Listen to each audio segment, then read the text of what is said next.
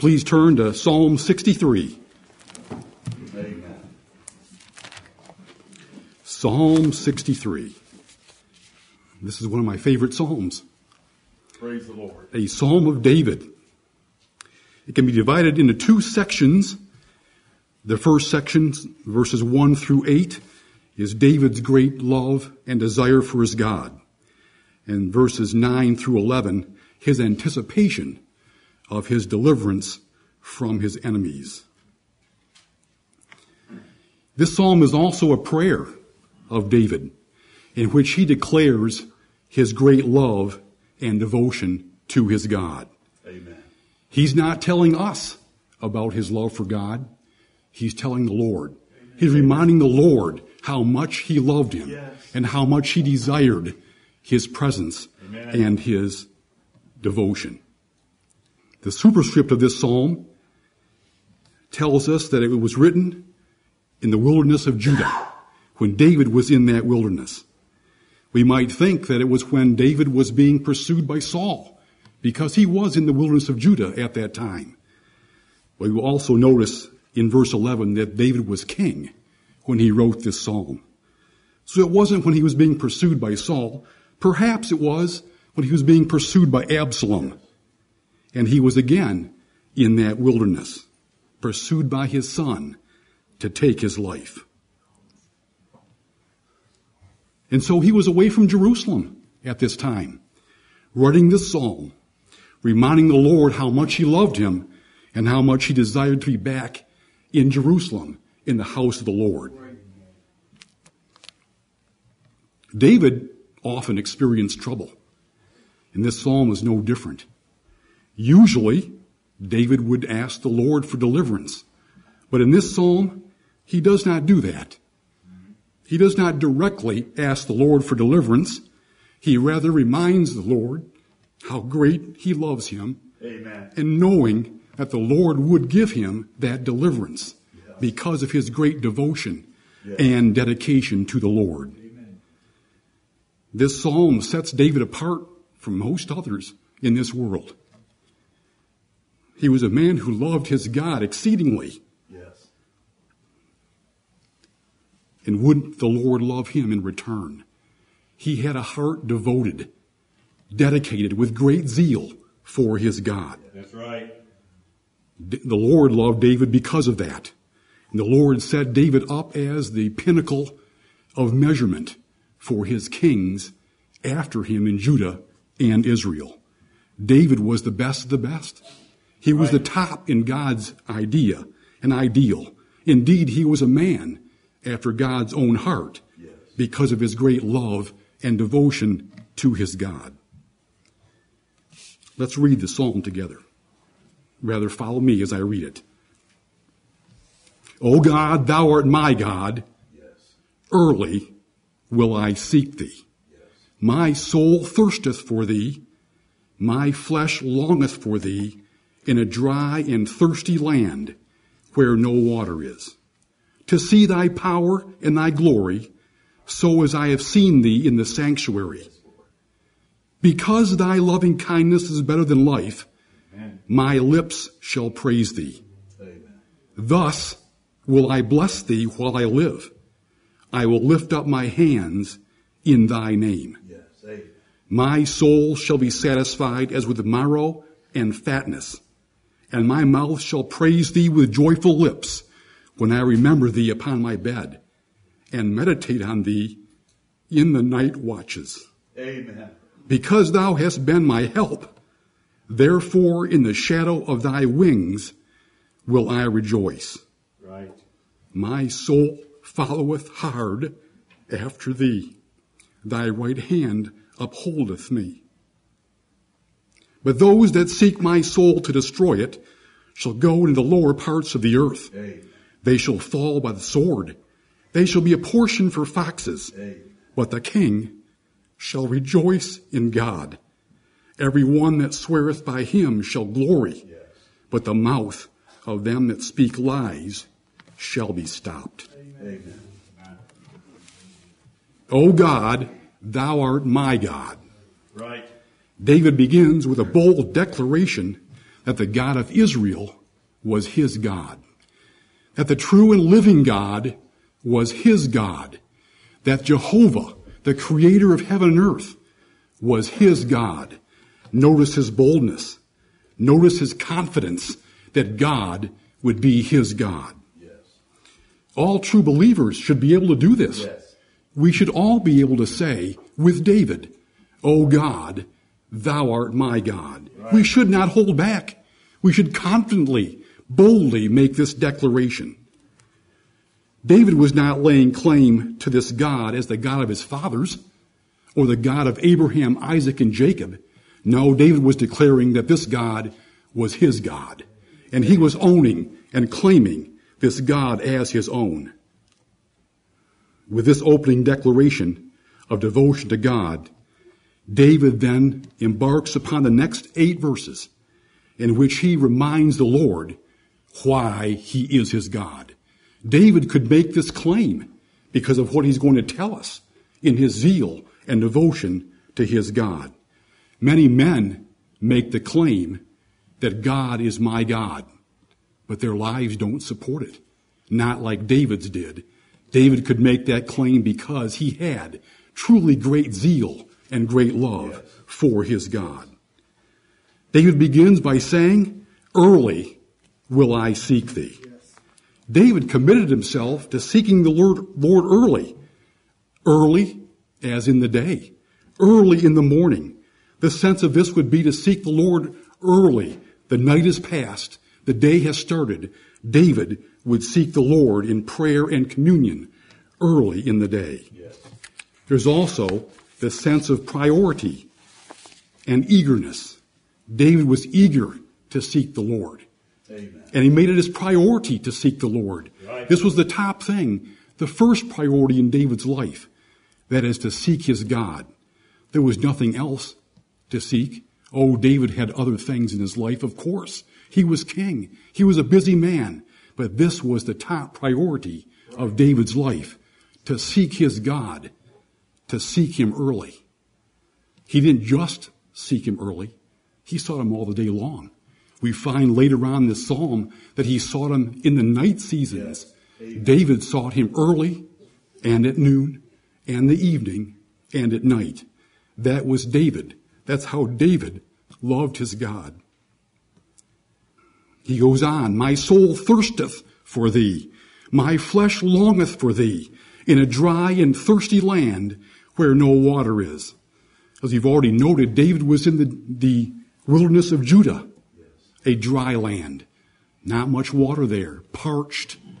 David noted the dryness of that land. And so it's appropriate that he would make the analogy of his soul thirsting after God. He was probably thirsty himself as a man, looking for water in that place. But the great need of his soul, the great need of his heart, was his God. Yes. And so he thirsted for the Lord. My flesh longeth for thee. Not only his soul, his flesh, the entirety of David's being longed for and desired his God. He greatly desired his God.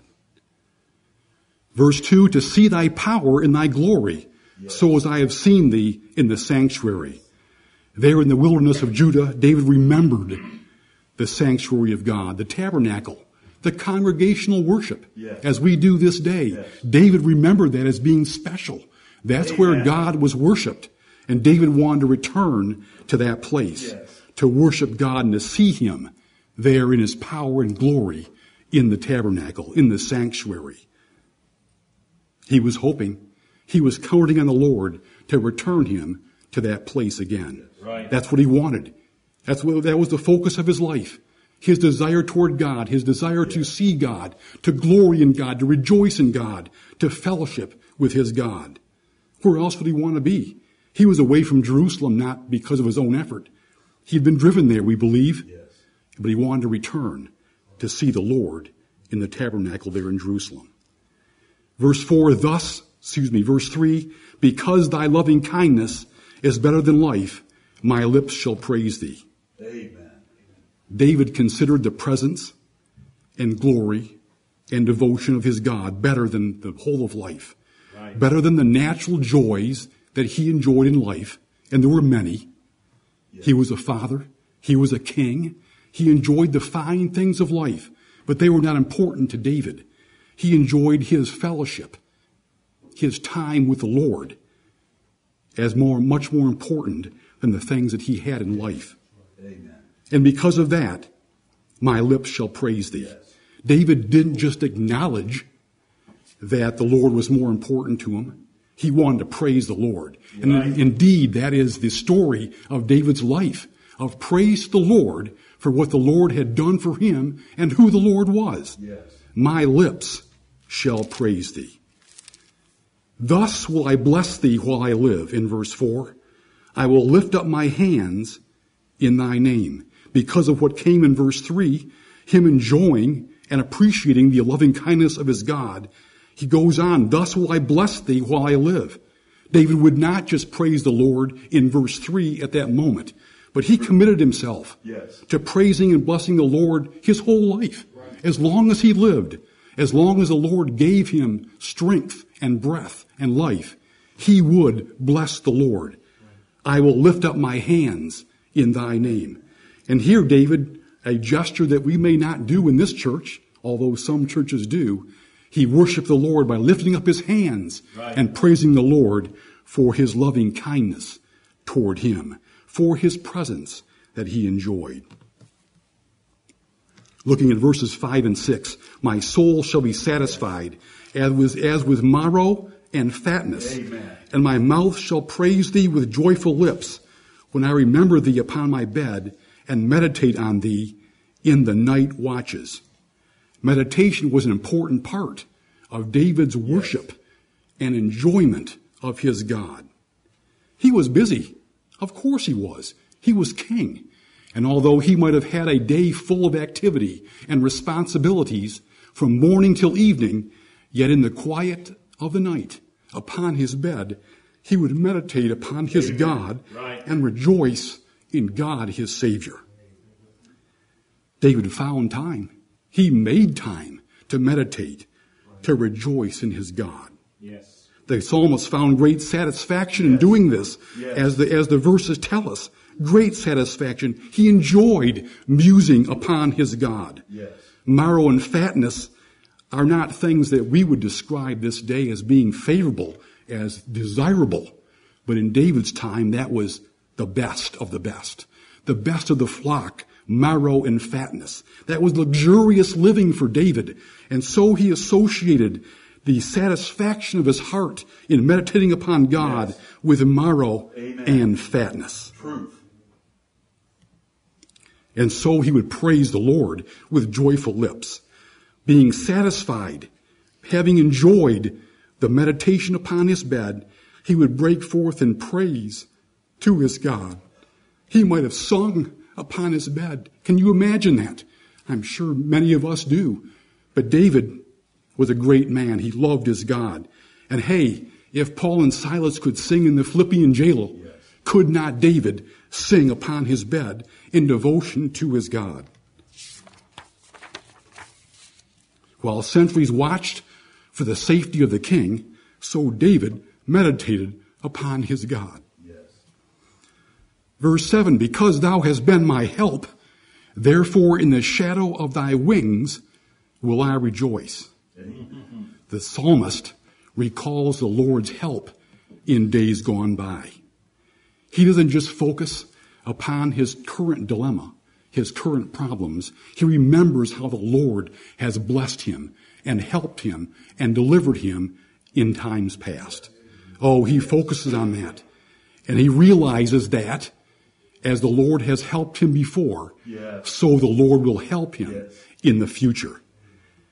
Although he was in the wilderness of Judah, apart from Jerusalem, pursued by those that sought his life, yet he knew that he was in the shadow of the Lord's wings, and he therefore did rejoice in that.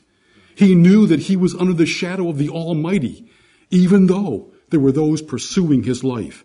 And this all began when he remembered those things that the Lord had done for him in the past. May we do that. Yes. May we remember upon our beds all day long what the Lord has done for us. I rejoiced this week to see that there had been remembrance made of those things the Lord has done for us. Yes. Rejoicing in those good things. Remembering them. The Lord wants us to. And, right. And David did. And he rejoiced in those good things. Verse 8, my soul followeth hard after thee. Thy right hand upholdeth me. Here David uses military language to describe his desire for his God. To follow hard after someone was to put out an all-out effort to catch and overtake an enemy and to kill them. We read in the Old Testament that the Philistines followed hard upon Saul and his sons, and they took them and killed them. So David pursued the Lord with an all-out effort. Amen. It was his whole heart's desire. Amen. He put out great zeal and enthusiasm to seek his God and to find him, to be with him, to enjoy his presence, to enjoy his fellowship. Yet at the same time, he acknowledges that he is totally dependent upon the Lord to uphold him. David may have put out great effort, great zeal for his God, yet he knew that if the Lord withdrew his hand, David would fail, and David would not be able to pursue the Lord as he wanted to. It was dependent on the Lord upholding him. Right. And Paul said that same thing. Paul said that he labored more abundantly than all the apostles, yet it was only by the grace of God that he did so. In verses 9 through 11, but those that seek my soul to destroy it shall go into the lower parts of the earth. They shall fall by the sword.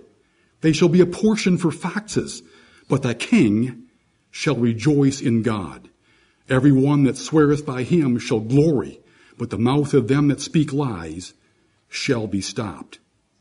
Even as David sought the Lord, there were those that were seeking David's life at this time. He was king, but there were those that sought to kill him. But David was not that bothered. He was not overwhelmed by the opposition, by his enemies. He rejoiced in God. This psalm bears forth. This is what he wrote in these circumstances. His great desire, his passion, his love for his God. And it says, the king shall rejoice in God. He wasn't worried about his enemies. He knew the Lord would take care of them, but he would continue to rejoice in his God. May we have a heart and devotion for the Lord our God as David did. May we love him passionately, zealously, with fervency as David did. May we pursue him with the great desire that David did. Matthew Henry wrote, for this psalm, Blessed Lord, let our desire towards thee increase every hour. Let our love be always upon thee. Let our enjoyment be in thee, and all our satisfaction from thee. Yes. Be thou all in all to us, while we remain in this present wilderness state, and bring us home to the everlasting enjoyment of thee forever. Amen. Amen.